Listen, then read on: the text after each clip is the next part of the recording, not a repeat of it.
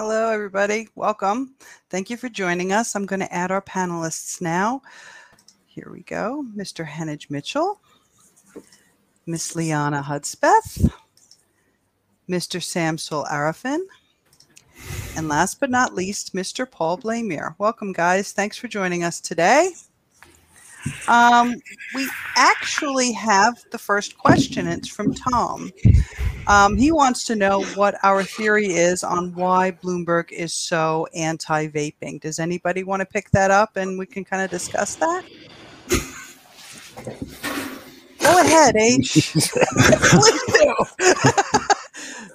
Okay, Bloomberg, when he was the mayor of New York, was staunchly prohibitionist for drugs. He was staunchly prohibitionist for firearms. And as we all know, prohibition isn't really the best way to handle any kind of epidemic or any kind of problem. Drinking, whatever, it doesn't work. Never has. But that's his mindset. He's absolutely focused on telling people what's best for them based on what he thinks. That is essentially who he is and what he is, and he has the money to do it. So he's an idealist in that respect. He's not a pragmatist. He is an idealist. And as Carl Jung once said, every form of addiction is bad, no matter whether the narcotic be alcohol, morphine, or idealism. And Bloomberg is addicted to his power and the effects that the money can get to force people to follow his moral code. Sorry, Mr. Bloomberg, you're a capitalist.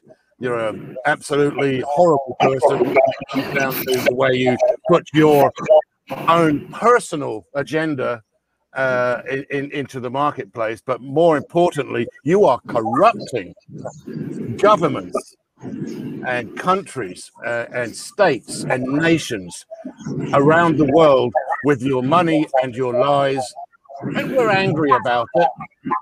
And okay, that's gone on for why he does it, so I'll just stop there. Okay.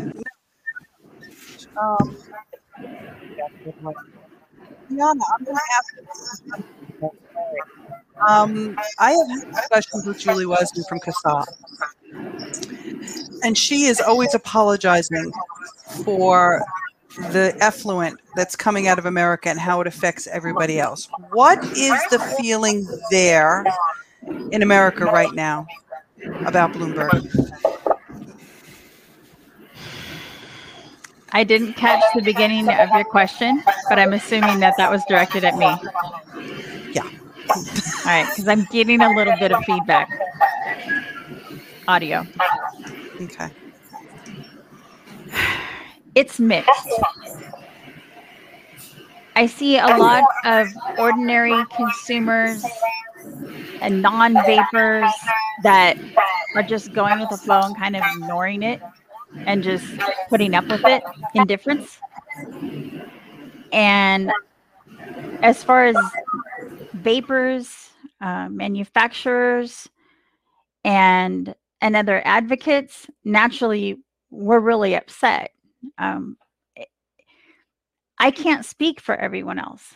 You know, with the pandemic and everything that's been going on top of everything else, it's been hard to just focus on that subject and to see exactly where they stand. It's a really good question, and it's something that I want to look into more, but it's all mixed up. But I would say most people are just kind of indifferent and going with the flow, and that's what breaks my heart. Okay, thanks for that. I'm muting people, and then I'm going to unmute you because we're having audio issues here. We have another question. If the Philippines Senate passed the bill to regulate vaping, where are the other opportunities and risks in Southeast Asia to decide this decade for risk proportionate regulation and legislation? I'll take that one. And then I'll let H take that one afterwards. If the Philippines is able to get this through, if they're able to get this past the post, it will be the first country, obviously, in Southeast Asia to have risk proportionate regulation. If if this does happen, there is hope, and I'm going to ask Sam about this when I finish. There is hope that other countries that are deciding about possibly regulating, that they will now have a template to follow. And I believe the next country up for that discussion is Malaysia. So I'm going to bring Sam Soul into this and ask him to have a little feedback on this. Sam? Yeah. All right. So talk about Malaysia. Okay. I'm sorry if I'm a bit of a downer here, but we are just so tired with the whole situation.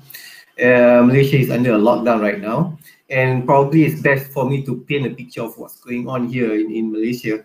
Earlier on, you were talking about Bloomberg, but somehow the effects or the reach of the Bloomberg initiative in Malaysia is somewhat isolated. We are not really influenced by that.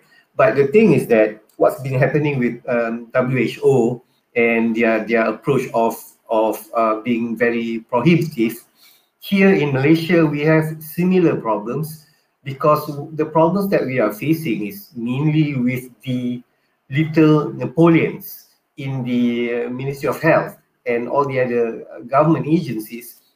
So it's really like talking to the wall. You know, they are hell bent at stopping regulation.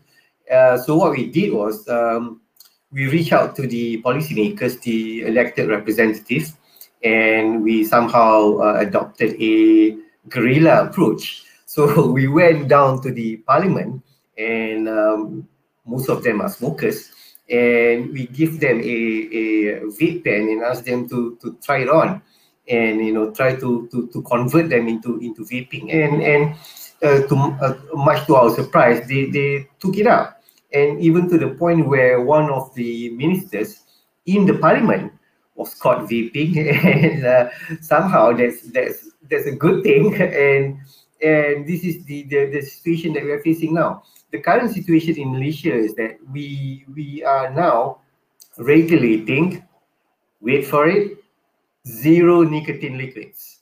Now, some people might say that, okay, they are at least moving towards regulation, but to me, I don't see this as a step forward.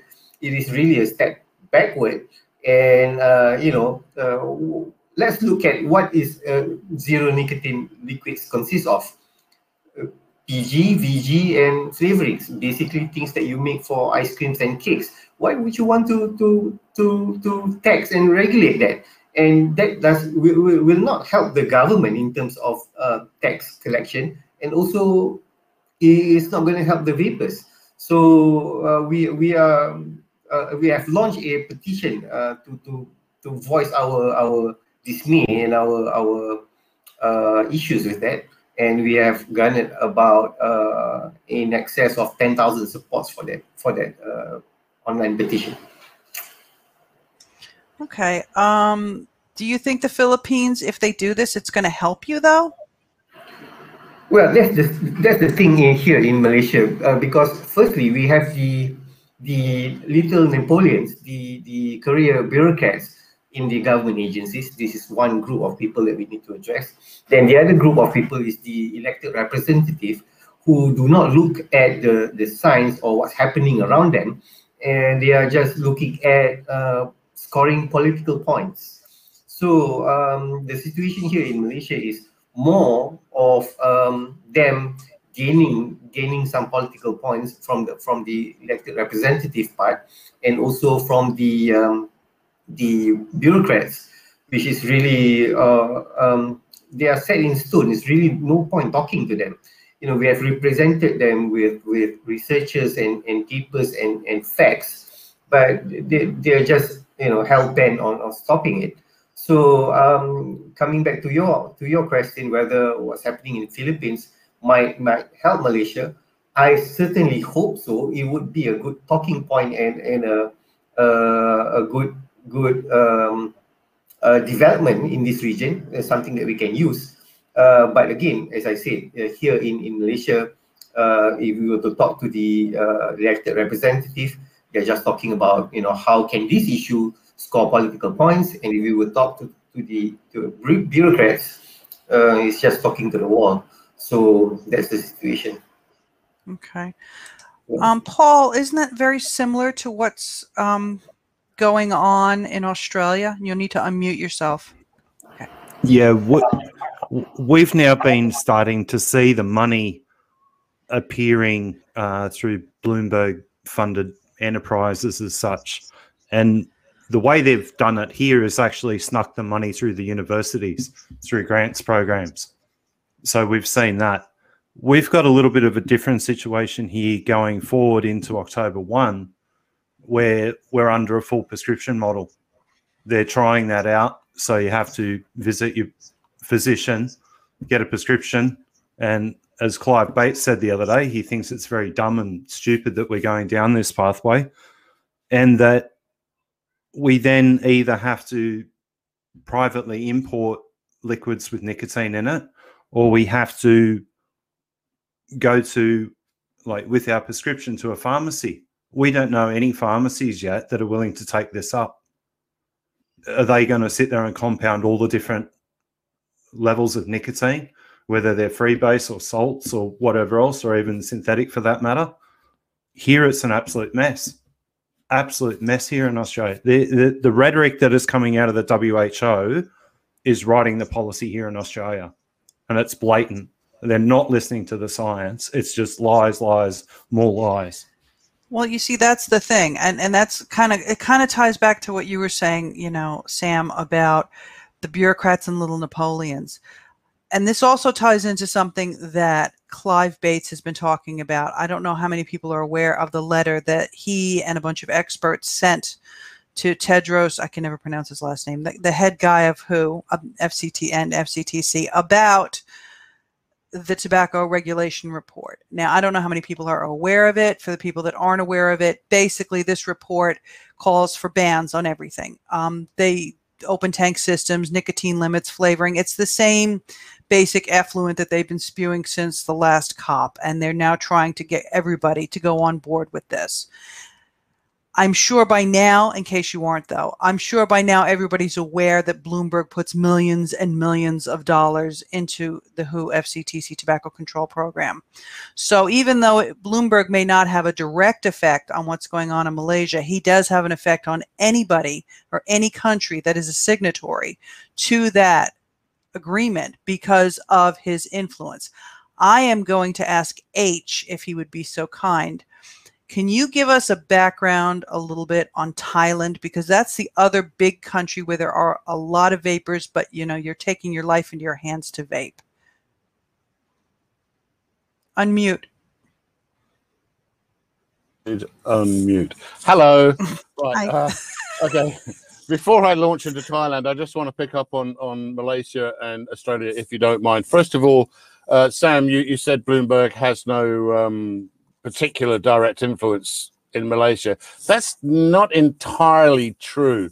You have a fellow in Malaysia whose name is Mohammed Hanaki bin Nik Mohammed. Does that ring a bell? Okay, he is one of the major naysayers, and he is a direct recipient of Bloomberg funding. He's a graduate of Johns Hopkins University, or Johns Hopkins Institute for Global Tobacco Control, which is directly funded by Bloomberg and has actually changed their name to Bloomberg now. And he is absolutely on board with the Bloomberg rhetoric, and he is driving that in Malaysia. So in Australia, you have a wonderful gentleman there by the name of Mr. Lopez, or Professor Lopez, I beg your pardon. So Alan Lopez, who is understood to be a molester of women, among other nasty things he does, has also received funds from Bloomberg and headed up the vital strategies, a anti-tobacco non-profit with long ties to Bloomberg, for which presumably he owns significant sums of money. Professor, I beg your pardon, Professor Lopez is another one of these Bloomberg clones who is absolutely messing up the entire legislative platform with his lies. He's also a molester of women, apparently, which isn't a good thing, and was eventually dropped from a number of institutions, finally, after it just became obvious that he shared the same predilections as our dearly beloved Professor Stan Glantz. However, you asked me about Thailand. So Thailand, again, is most certainly not immune to Bloomberg funding. It has a ridiculous stand on vaping. And it's one of those, essentially, it's not even a backdoor ban. Essentially, it is not illegal to have a vape device or juice in Thailand. That is not illegal. The problem is, since there is no tax code for it, you can't import it legally. Consequently, if you have a vape device, de facto you smuggled it. And the charge for that is economic sabotage. So owning this in Thailand constitutes economic sabotage and has an up to 10-year jail term. So that's where we're at now. The consumer groups in Thailand are very active. They're up against a very difficult situation where the government owns the tobacco industry here, so they own the tobacco production, the tobacco manufacture, the supply chain. They own it. They have no interest in vape. It just totally undermines and undercuts their money. And it's interesting that the principal mouthpiece for the anti-vaping group is also part of the Ministry of Health and runs the tobacco control unit of the Ministry of Health, and receives a considerably huge sum of money as a percentage of the tobacco taxes that are collected by the government, and it comes out to millions. And what does he do with this money? Does he set up smoking cessation clinics? Does he embrace the science? No, he just attacks vapors. He attacks anybody that supports vaping. He lies and lies and lies, and he, together with the head of Ash Thailand, are the principal drivers of the hatred and bile and vitriol and lies and basically corruption that is holding back the Thai government from actually passing sensible, proportionate regulation. But again, it comes back to that major thread that's going to run through this whole discussion, which is that we are being lied to, all of us, by people that really should know better, but they're receiving funding. So consequently, their job is to lie. So they do that. And this runs across the board from public servants, bureaucrats, health officials, to people who run medical associations like cancer associations, heart associations. They're all funded one way or another, either by Bloomberg or Gates, or let's not forget Big Pharma, who was directly responsible and funded the setup of FCTC. Let's go back. I'm sorry, I'm raving and ranting. Stop me if I'm going on too long. But when the FCT was started up, well-meaning, well-intentioned, that just happened to coincide with the launch of the pharmaceutical companies' smoking cessation products, which we all know don't really work for most people. So they saw this as a win-win. Throw a bunch of money at the FCTC, which they did. The first 2 years of the FCT were entirely funded by pharmaceutical companies. And they still throw vast chunks of money in. For them, it was just a great win-win situation. Okay, you're setting up anti-smoking. We've got an anti-smoking pharmaceutical project, which it isn't, but we'll just stick with that for now. So, yeah, we'll support you. Oh, vaping's come along. Let's attack vaping. Here's some more money. Here's the script. And then, of course, Bloomberg, Gates, and the rest of those philanthropic moralists got on board and said, yeah, this is good, isn't it? But the whole thing was set up by pharma to market their smoking cessation products. And it's still happening today. Even Bloomberg's investing in smoking cessation products. Conflict of interest much? Yes. But that's it. So, yeah, Thailand is a seriously bad basket case because the tobacco industry is owned by the government, as it is in India, as it is in China, as it is in various countries that are particularly strong against vaping. So, yeah, they're going to fall in with the Bloomberg rhetoric, and Thailand is right there what's the way forward? Well, we can discuss that later. Yeah, I mean, and here's another thing, and this discussion has come up only in the past couple of days. I don't know if people are aware, but Konstantinos Farsalinos has been attacked in the British Medical Journal. And he has found out that, you know, Bloomberg and these people are also paying journalists. Not that this is surprising to any of us. I mean, but this is the thing, and this is the point where we're having this discussion, is you need to understand the enemy, you know, friends close, enemies closer, right? But you need to understand that this web is so entrenched. It's public health, it's governments, it's the WHO, it's journalism.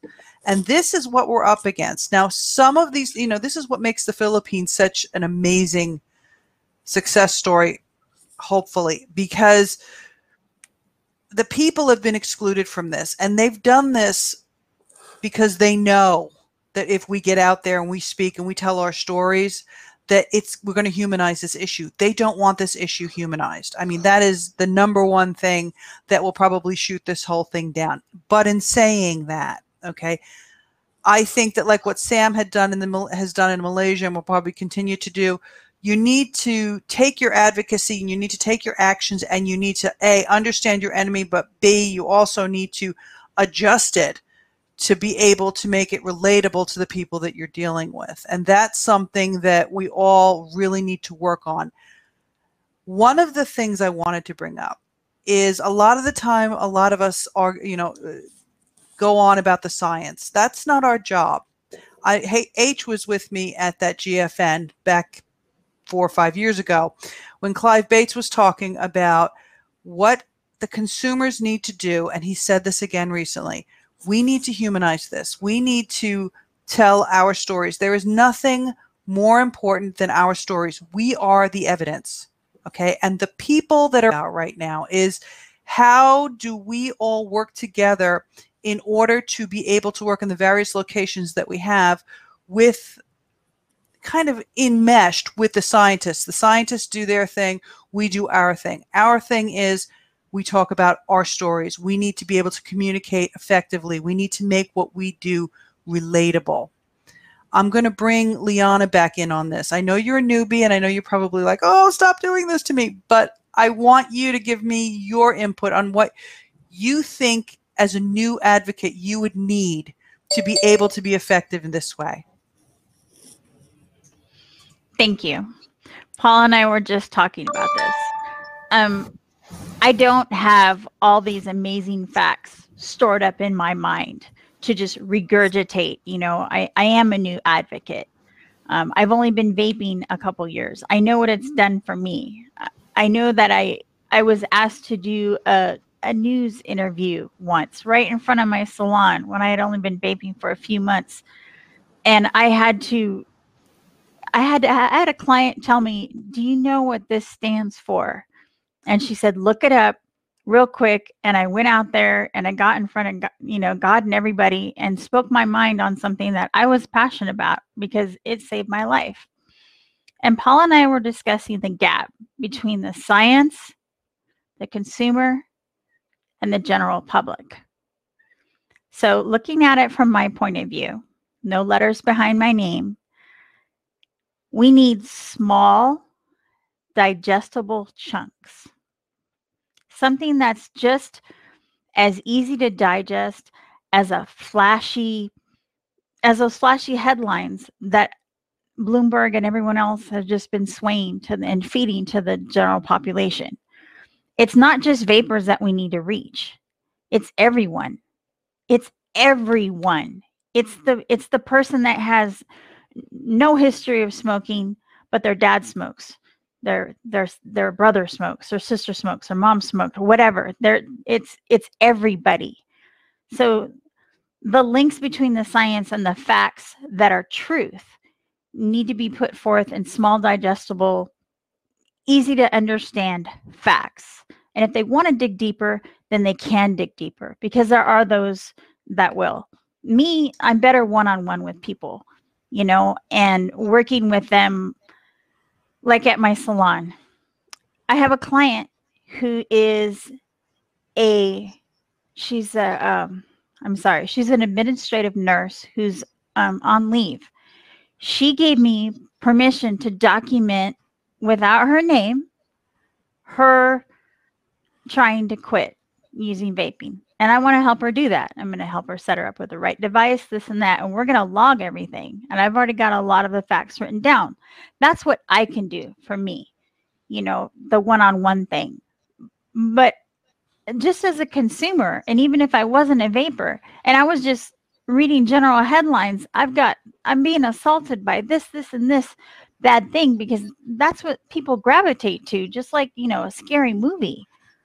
We need more small bits and pieces that are easy to digest, that are just as easy to remember as Ivali, which needs to be renamed. Okay. Just as catchy as that. Just simple, pure facts. That's just my opinion. No, I agree. It makes sense. You know, when I was watching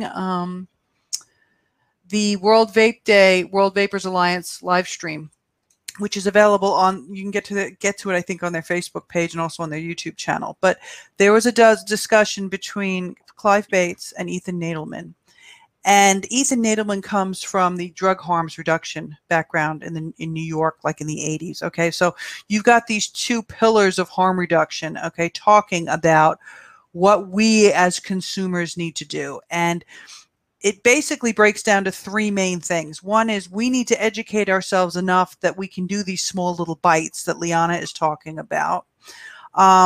We need to band together, you know, join an organization or join some kind of group where you can get the information you need so that you can then turn around and take your small bites of information and your story, okay, and activate that, you know, to help influence legislation or legislators or politicians and things like that. So my question, I guess the second part of my question to you, Liana, don't worry, I'll get to everybody else. Because you're new, I want to ask this because it's been a while that I've been doing this. And I think sometimes when you've been doing this for a while, you kind of forget what it was like to do it from the very beginning. And I think that there are a lot of people out there that want to get involved and want to do something, but they don't know where to start. Okay. So what is your thought about what we as advocates that have been around a while can do to help you or the newer advocates get involved, stay engaged, and fight the battle effectively? I think one of the best examples that I most recently experienced that actually inspired me to try harder was just another person that had been in the game longer, catching a hashtag of mine, which was undo Bloomberg brainwashing, and running with that.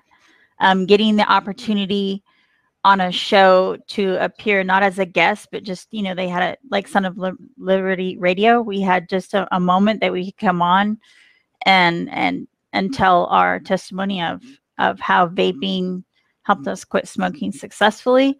There was just a couple minutes, you know, encouraging someone that's just trying to reach out and do something and make a difference builds us up and gives us courage to go further.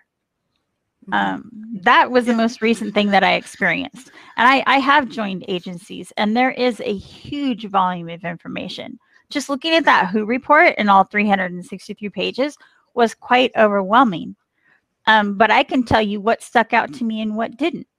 You know what I enjoyed reading? The Royal College of Physicians report on to the tobacco and harm reduction and health. Like that got to me. That's what I needed to read. I need more digestible little bits of that I want to put forth, you know. Okay. It made sense. Yeah, I understand exactly what you're saying, but isn't it interesting? You look at those two different reports and they're diametrically opposed. One is transparent, one is not. And one is hypocritical and one is truth. One has a plan and said, we tried to tell you this in 1962. And the other one is just like this diabolical, it's just evil. Like, and if it wasn't for you inspiring me to read that, I wouldn't have gone, I want to hide in my cave like everybody else. And like, what can I do? I can't make a difference. I read that and it just like lit me on fire. you know, and I'm that's like, Well, that's good. I'm glad. My next question, don't worry, Sam, I haven't forgotten you. I want to go to Paul for a minute. Paul, one of the things that we've talked about in New Zealand, okay, is, and the thing that a lot of us here in New Zealand don't understand is, why is there no organized advocacy in Australia? And what can we do, the wider advocacy community, do to help you guys advocate? Well, there are still advocacy organisations here. Yes, Okay. they do exist, but they're a little bit different to what you have in New Zealand. We've tried in the past to put things together here. They go a certain way forward and then they just start hitting hiccups. I've been advocating now since, 2015, late 2014, early 2015. And the changes and all the problems that we've had here in Australia, it's one fight after another here with the government. The government doesn't want to listen to us. The government will not even sit down and speak to industry leaders. They don't want to talk to us. They're just taking their own little pathway. They read whoever sends them their booklets. They're way out of date. That's for a start. And I'll guarantee you, because yes, we are a signatory to FCTC, and the professor down in Adelaide, who was right in the ear of the TGA here, or the Therapeutic Goods Administration, this is where the problem lies here. If we had an advocacy organisation, sure, there is ATHRA, Australian Tobacco Harm Reduction. There's also legalised vaping, but we've also had smear campaigns put across through the media here, attacking these organisations, even for the seed money. And Dr. Alex Wodak, when the hearing was, the hearing on nicotine and vaping, the Senate inquiry, he turned around and he just slammed them in the end. He just mic drop moment. He said, well, hang on, we all work in this same area together. Guess what? Your money comes from tobacco too. And everyone's jaw just hit the canvas. I love the politician's face. It was just like, what just happened? Yeah, I watched that. That was pretty impressive. Go ahead. No, go on. It's hard here to get people motivated. That's a big thing about Australia. Like you get going with certain things, they'll go on for a little while, and then they'll just hit roadblocks. But why? A lot of the people that have been involved, we're all very tired. There's no two ways in that one, for the amount of fighting that we do here and the attacks by an idiotic health minister, Greg Hunt, that has no understanding of what harm reduction is. And his mantra for the whole last few years has just been not on my watch. Yeah. I wish that the people here would keep fighting a little bit harder, but they're all getting knocked down. Every time they get back just a regular everyday letter from a politician, from a government department, and it says the same thing, it's very disheartening. There's no personalization like in the conversations. That kills a person. Yeah, no. It's fine if you want to send a form letter, but come on. Well, you see, and that's the thing. I think that's a big point is, when you look at the FCTC, again, I'm bringing that up, but, we have a right to be involved in this. And I think a lot of these people forget that they're talking about people. This is about people. This isn't about, they think about obviously is tax money, and tobacco excise, but this is about people. And I think that's the big part about humanizing this. Now, I've been watching Australia since 2015 because that's when AVCA started. And, I see what you're up against, and we've tried to support you as much as possible, and CAFR's tried to support as much as possible. But what, Liana, pay attention to this. This is something that we've seen in other countries too. We've seen it in Canada. We've seen it with some of the advocates in the United States, advocate burnout. which is what's going on in Australia. It's almost as if it just all becomes too much. And I wonder, H, I'm going to ask your opinion on this. I wonder if that's because we're not focusing on ourselves and our stories. We're too busy trying to do all these other things. And maybe if we focus down into our stories and making it about us and not about them, that maybe there would be a little more fire there. H, what is your thought on that? Unmute.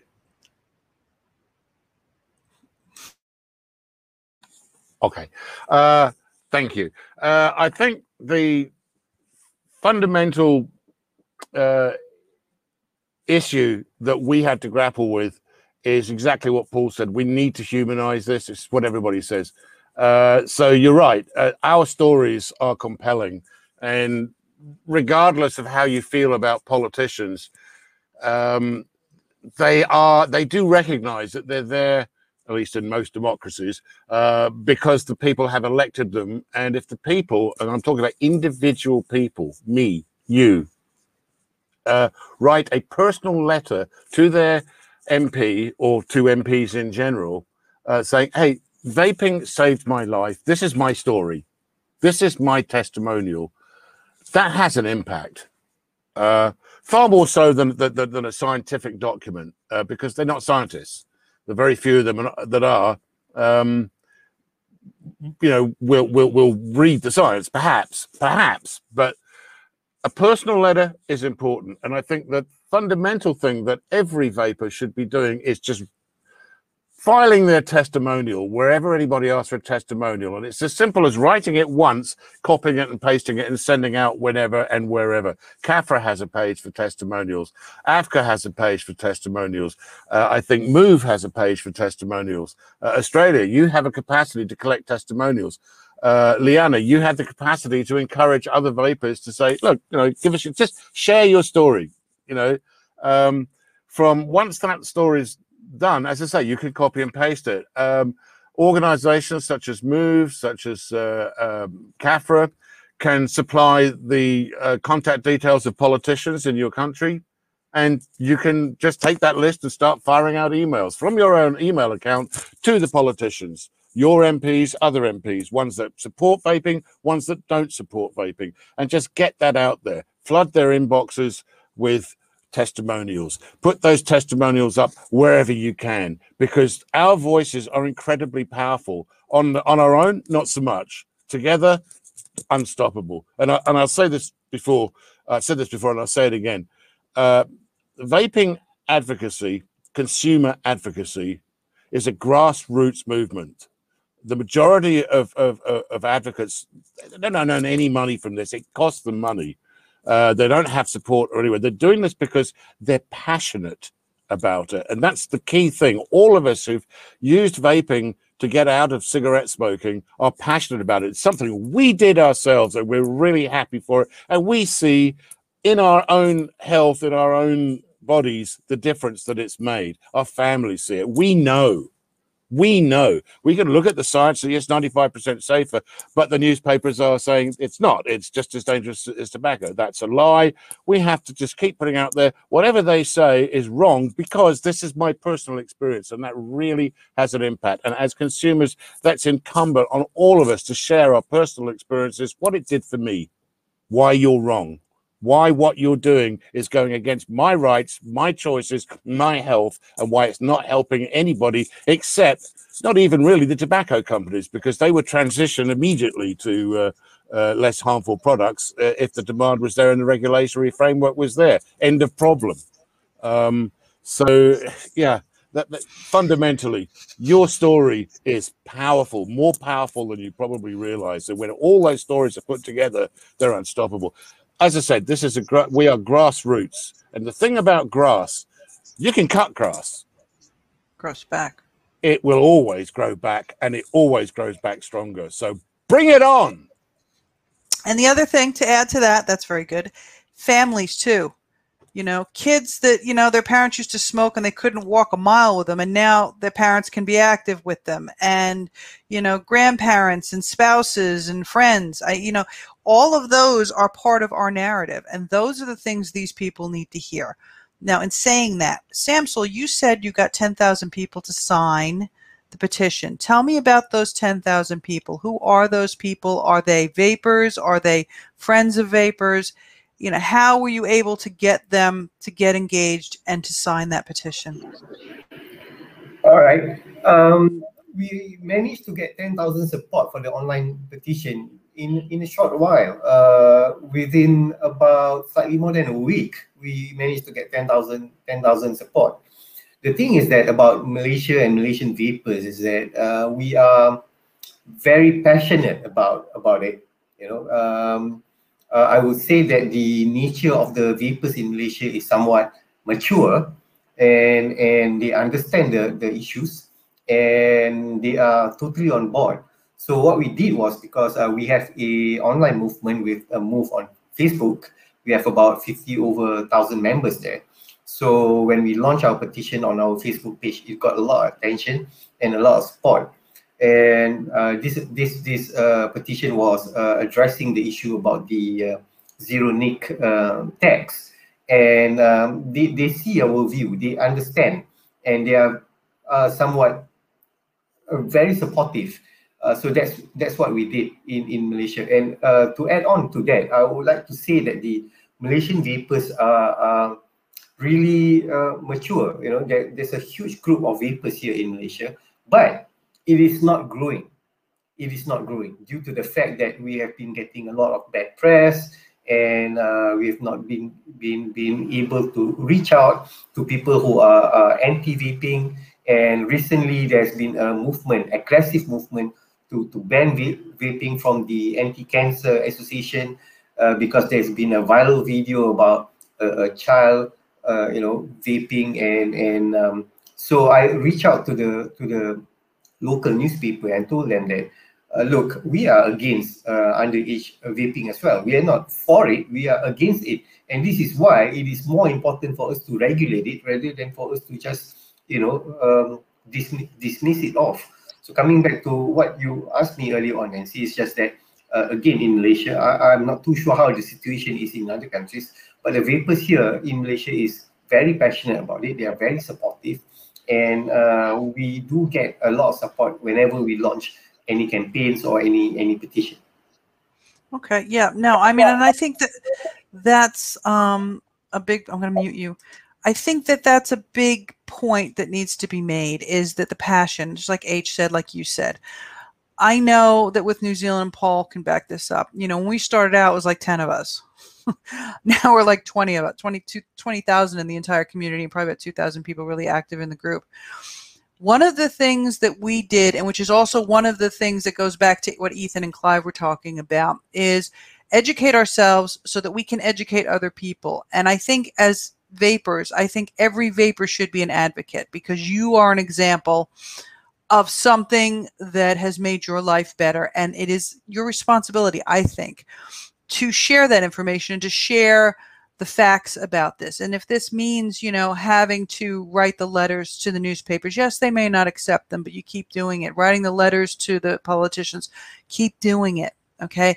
It's almost, yeah, you feel like you're up against a mountain of, you're not getting ahead, but actually you are, because even if you can't get the letter published in the paper, or you can't get the meeting with the politician, like Liana said, if you can convert and switch one person over, that's a success. That is a success, and you have to celebrate that success. And I think that's the whole point of World Vape Day too, is, hey, look at all of us. I mean, when World Vape Day started last year compared to this year, I don't have the full stats yet, but I mean, it was much more active this year. There are many more people either A, vaping, or B, who now feel empowered enough to actually speak about it. And that's one of the big things we need to do, is we need to empower other people to speak about it. Okay. And to say, hey, this is about me. Let's stop focusing, I think. Let's stop focusing on what this person's doing or what that person's doing. Yeah, we need to know about it because we need to know your enemy. But let's more focus on what we can do to help each other and to help smokers and to help other vapors. Focus on that, and then the rest should kind of fall into place, because you could go crazy looking at all the negative things in the media and all the things that, the attacks on us. I mean, there were some consumer advocates that were attacked in medical journals and stuff. Okay, yeah, you address it. But the main core focus of what we're doing is we're trying to help people switch away from the thing that's going to kill them to the thing that most likely will not kill them. And I think that's probably a fair assessment. I open the floor to all of you. Unmute yourselves and speak. I understand exactly what you're saying on that. We tried a couple of years ago to get our videos out to the different departments and people, like government organizations here. That didn't work too well. They weren't interested. Asking for meetings, they weren't interested. We'll just keep fighting. But every time we move forward here, then the health ministers just go bang and stop it again. We move forward again. They stop it again. They move forward. Oh, we go backwards 3 steps now. It's like playing snakes and ladders in Australia. And we're the only country where, yes, you need a prescription for nicotine, and the current law and the highest fine here for possessing it without prescriptions and things like that is Western Australia, and that's 45,000 Australian dollar fine. Then they were talking about the importation fines for when October 1 comes around. The original figure that was put on that was 220,000. Oh, but you got to add the 2,000 for GST, so it's $222,000. So you can't forget the GST in Australia. GST on everything. So you had to add the extra 2,000 for that. That's people going to jail if they ever go down that pathway. But I think that's more or less to stop big manufacturers moving in and setting up shop here. The other problem that we have here is putting together a proper framework for the liquid manufacturers and for the vaping industry. There's a whole lot of different things that need to be done. The lid has to be lifted. The lid has to be lifted on manufacturing processes. There needs to be proper videos put out from the manufacturers showing their ways through their labs, showing that everything is clean and above board, that it's not being made in your bathtub. Right? That's another thing.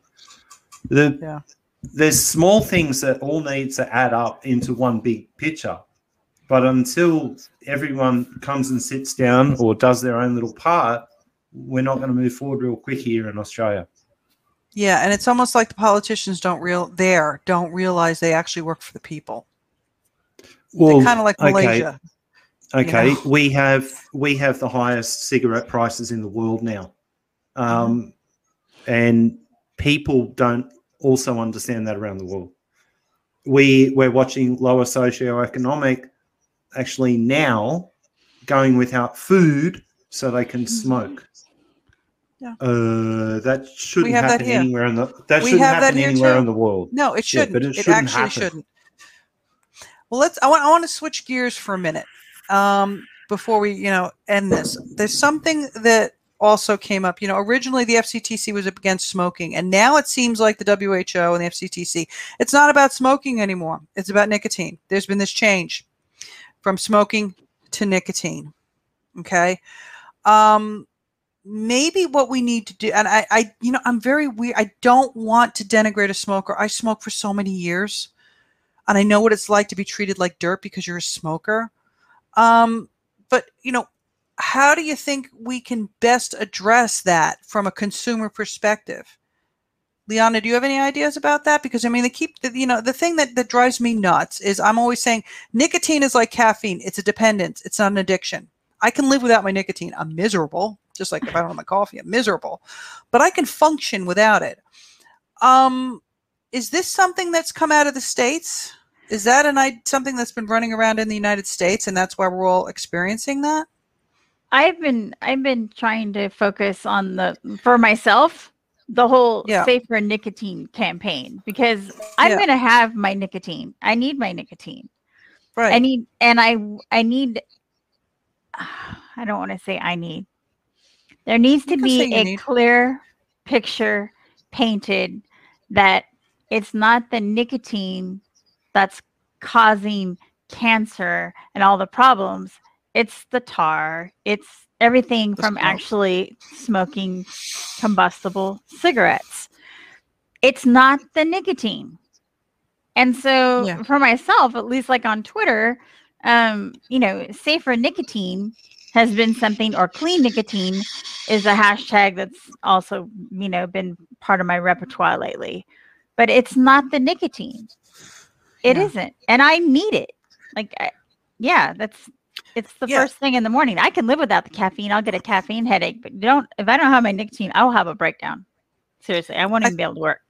I think a lot of us are like that. I know with me, and you and I have had this discussion, it helps me focus. Mm-hmm. Without it, I'm like, you know, I'm all over the place. I mean, I'm all over the place anyway, but it keeps me less all over the place. Yes, AJ, I saw your face. No, I'm just thinking about myself. Right. That's okay. I just outed myself, but that's okay. How, you know, the scientists are the ones that have to fight that. And luckily, you know, we've got some really big names now that are up against it, and they're saying, hey, wait a minute, you know, there's something wrong here. You know, and people who were involved in developing the FCTC are turning around and going, wait a minute, it's not nicotine, it's smoking. I'm not sure how we can fight that battle. I think that may just be as the scientists and the experts. I'm going to switch it to H because he always has an opinion on these things and he's much more articulate than I am. H, how do you see we should, as consumers, don't make that face, should address that? It's the gap between the science and the general population.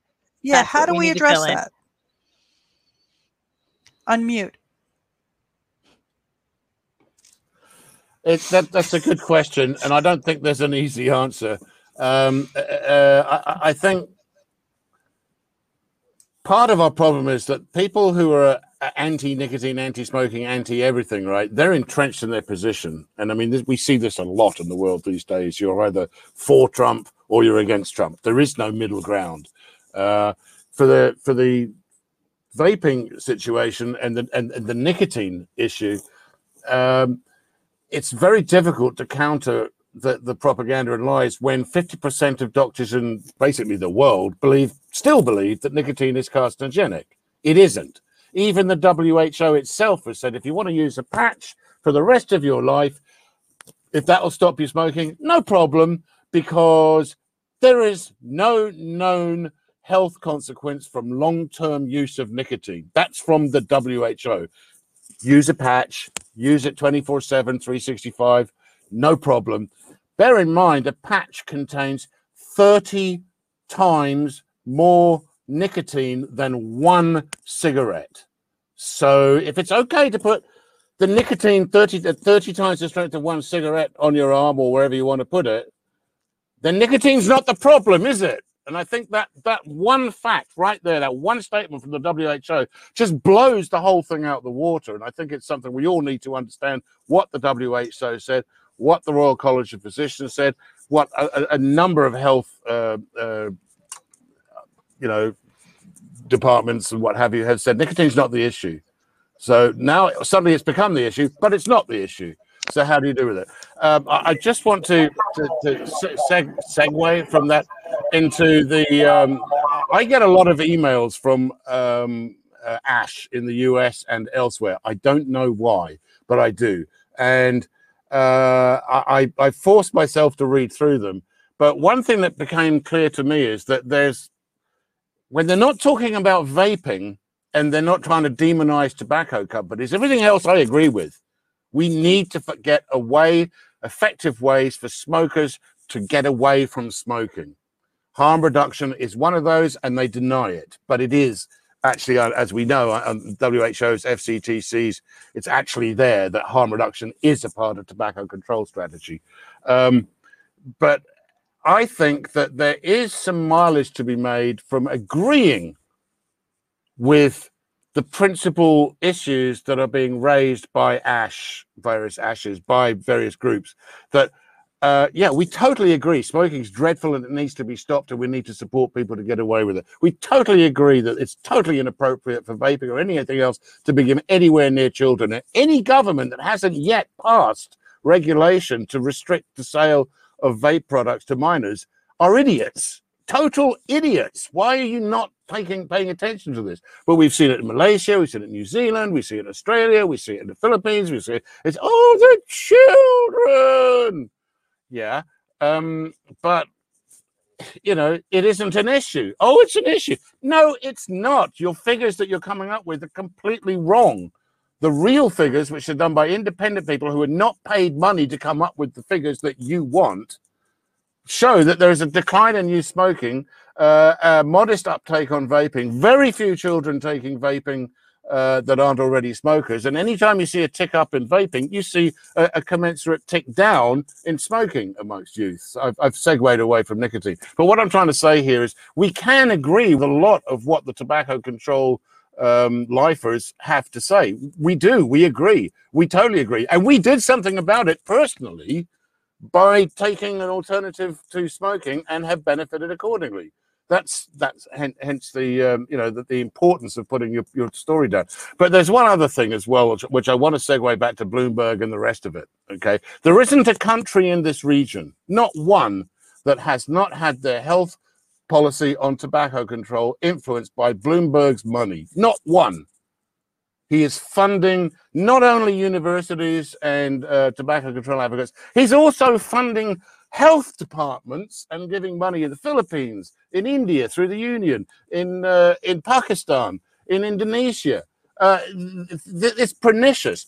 And here's the thing, what the Philippines has noticed, and I have a great deal of hope on this, is that, you know what, this foreign billionaire and his money have corrupted our sovereign nation's right to make decisions based on evidence that is clean and truthful for the benefit of the people.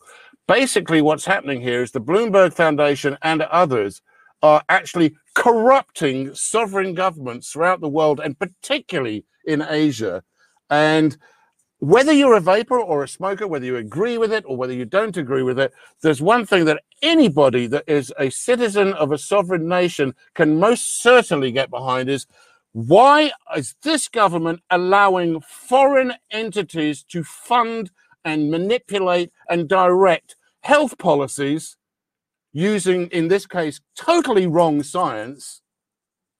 There's laws against that kind of thing, both in the US, where Bloomberg is based, and also in every single country in this nation. In Australia, it's really, really clear. It was done to stop Chinese influence, but it works for us.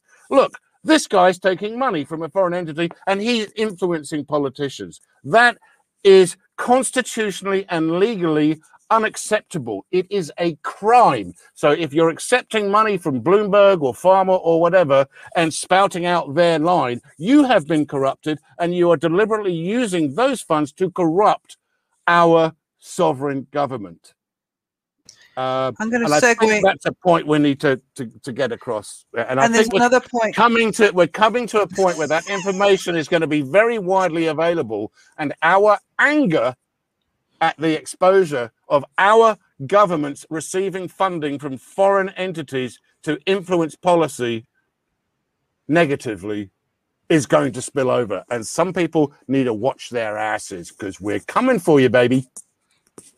I'm going to segue into that. There's another thing as well. You have a right. You have a human right to harm reduction. You have a human right to make informed choices about your health. I'm always harping about this. People are like, oh my God, yeah. But it's in the FCTC Article 1D. It's in the UN Declaration of Human Rights. Okay. Not only are these foreign people going around and messing with sovereign countries, but individual human rights are being denied and stepped on. And that's something, a little small bite for you, Liana. That's something that also needs to be pointed out very clearly, because it is a right. There's a human right to health. I like that. Okay. I like that. So, that's something. Yeah. Sam, is there anything that you would like to add to this discussion? Right. I just want to add on a bit about what H said earlier on about the nicotine patch. Well, you see, nicotine products is okay only if it is a product from the big pharma. So if it is not, then that's a problem. So that's the thing. The thing is that I am angry, but I believe we will win this battle because we have the numbers. The science is backing us up, and we are saving lives. Bottom line is that's what we are doing, and that's why I believe that we will win this battle. Oh no, I agree. I feel the same way. It's Paul. Any final thoughts? The only final thought, pardon me, the only final thought that I have here for Australia and the region for the minute is that just keep watching what's going on here. Because I said this actually on a show a few months back. Australia is like a petri dish when it comes to policy and how they want to try and play with something or test it out, a testing ground as such. We're seeing that now with the prescription model, and there's been other chatter from a couple of other countries that they might also look at it if it works here, which I think is very, very stupid. But plain packaging laws, that all started here in Australia, taxes or tobacco taxes and how to hike them up through the roof, that all started here as well with some of the bad policies that we've created. But please, if you see calls to action for Australia or you want to know what's going on, find us on Twitter and go down the rabbit hole and try and help out with what's going on here and in Malaysia. Where are you at now, Henage? Are you in Thailand? If you're in Thailand, help out there as well. Nancy's over there in New Zealand and Liana's over there in the US. We all have problems with this same entity. How about we try and wipe a bit of sheen off this entity and say, well, look, enough is enough. You've been polluting the water now for so many years. Get out and let us swim. It's our time, not yours anymore. Bye-bye, Bloomberg. Get out of the water. Yeah. You're not welcome. Yeah, I mean, and that's the thing. And the more we fight again, and this is, you know how things always get worse? The night always gets darker before this dawn kind of thing. You know, things always get worse before they improve. I think that's what we're seeing. And I think that's what Samsol's talking about. And I think that's what H is talking about is, you know, the more we know and the more information we have, the more they're going to try to, you know, castigate us and knock us down because they don't want the truth to be out. So we've got to stay strong in that. And we have to, you know, keep fighting because it's about us. It's not about them. It's about us, you know. Liana, do you have any final thoughts? It's hard for me to put into words, but, you know, when I read my fellow humans saying, why do I have to fight for something that's saving my life, that changed my life, it just gets to my heart, you know. I don't really have final thoughts because I get tongue-tied on things like this. All I can say is I'm going to do what I can do, and I'm really glad that you reached out to me, that you had me read those things, that that people embraced that I wanted to do something more, and that you had me look at this on a global scale. You know, it's easy for me to get caught up in just my country, you know, and I saw a little bit of Australia naturally because of Paul's influence. But to look at where every country is at, to really look at it on a global scale, really, it reignited me. You know, it pulled me out of the hole from the pandemic and everything else and said, what difference can I make? And where can I go other than just going to a rally, signing a petition, submitting a video for the Golden Oldies Tour, Capital Tour. What else can I do? And I am going to write that letter. And it's easy for me to Google who my leaders are. And I am joining other and supporting other groups and, you know, regurgitating their messages wherever I possibly can until I do have enough of those facts that I can go forth and, you know, maybe I can have lunch with a mayor someday and start there. I don't know. All I know is it's what can I do? Well, I mean, here's the thing. As a new advocate, and in a way, you're in a better situation than the rest of us were when we started. There's more of us now. And even though I'm in New Zealand and I'm dealing with New Zealand and Asia, you know, you can contact me. I mean, I talk to Ivana in Canada all the time. We're all here to help each other. We're all fighting the same battle. We're just in different fronts. You know what I'm saying? And, you know, the main thing, educate yourself so you can educate other people. And it's really, you're the evidence. That's the one thing I can say to any new advocate or any vapor out there. You are the evidence. Clive nailed it. That's all you have to remember, you know? H, do you have anything else you'd like to add? I'm going to unmute you.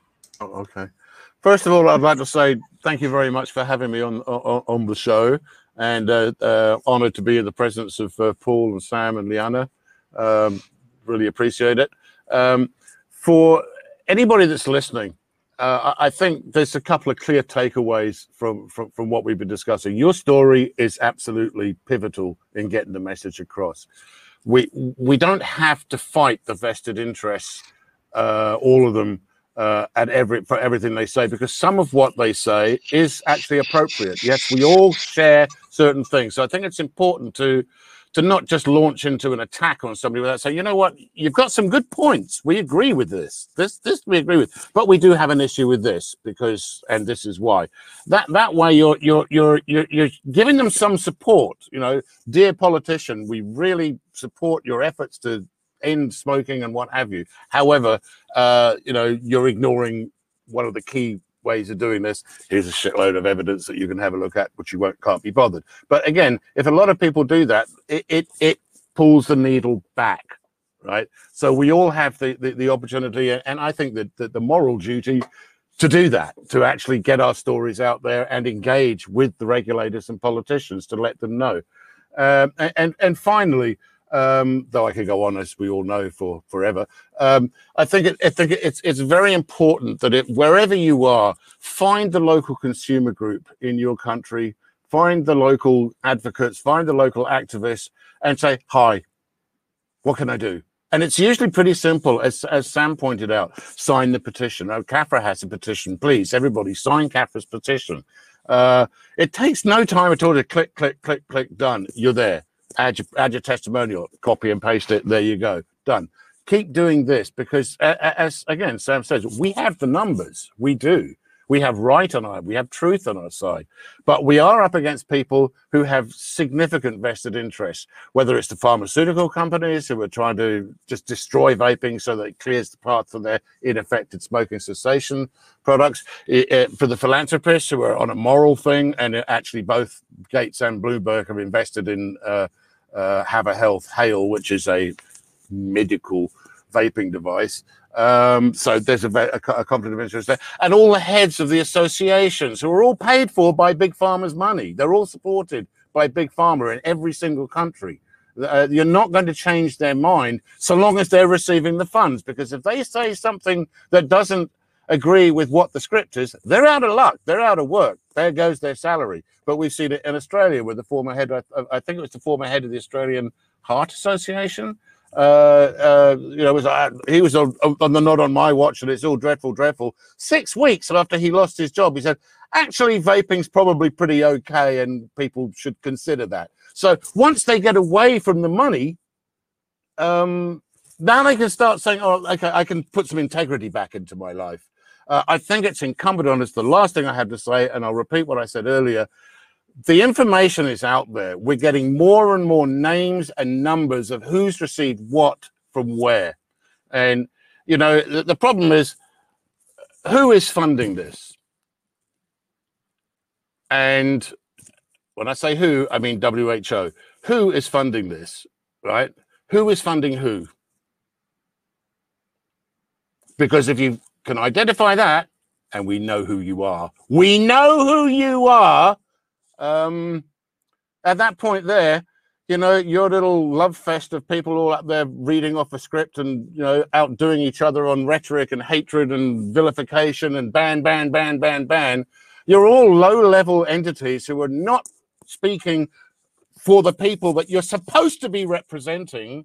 You are actually speaking on behalf of billionaire philanthropists who have a moral agenda and pharmaceutical companies who have a clear vested interest and always have worked to destroy the vaping industry. Well, sorry, but we're not going to let you do that.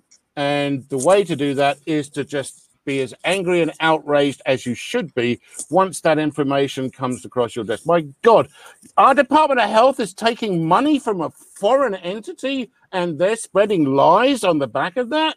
Excuse me, Mr. Prime Minister, Mr. President, these guys need to go and you need to launch an investigation and you need to disregard everything you've been told by these people because they've been utterly corrupted. And that's where we get to. That's where I think the next step is. Fundamentally, as consumers, we are allowed to be outraged when someone's trampled on our rights and has lied to our governments and corrupted our political systems with their billions of dollars because they've got the vested interest. And our stories stand as stark contrast to the lies that are being told. I took this up. I quit smoking. I am leading a much healthier life. That's it. Bottom line. Never mind all the science. This is me. This is how it worked for me. This is how it works for millions and millions of other people. And it can work for hundreds of millions of other people. And you will lose money on tobacco tax. That there is that. But hey, you're only collecting the tax because you say you've got to use that money to offset the damage that the health issues that are created from tobacco. You won't have those anymore. You don't need the money. You tried telling that to the government, but that's where it all comes down to. Money. Yep. Thank you. Hey everybody, thank you for joining us today. I hope you enjoyed this conversation. I hope the people that are watching enjoyed this conversation. We'll probably do this again next month with, more people or different people or whatever. You just let me know. But any comments, leave it on the CAFRA Facebook page. I'd really appreciate that. And to my panelists, thank you all for joining us. Thanks, guys. Thank you. Thank you. Bye-bye. Bye. Vape on. Vape on. Thank you.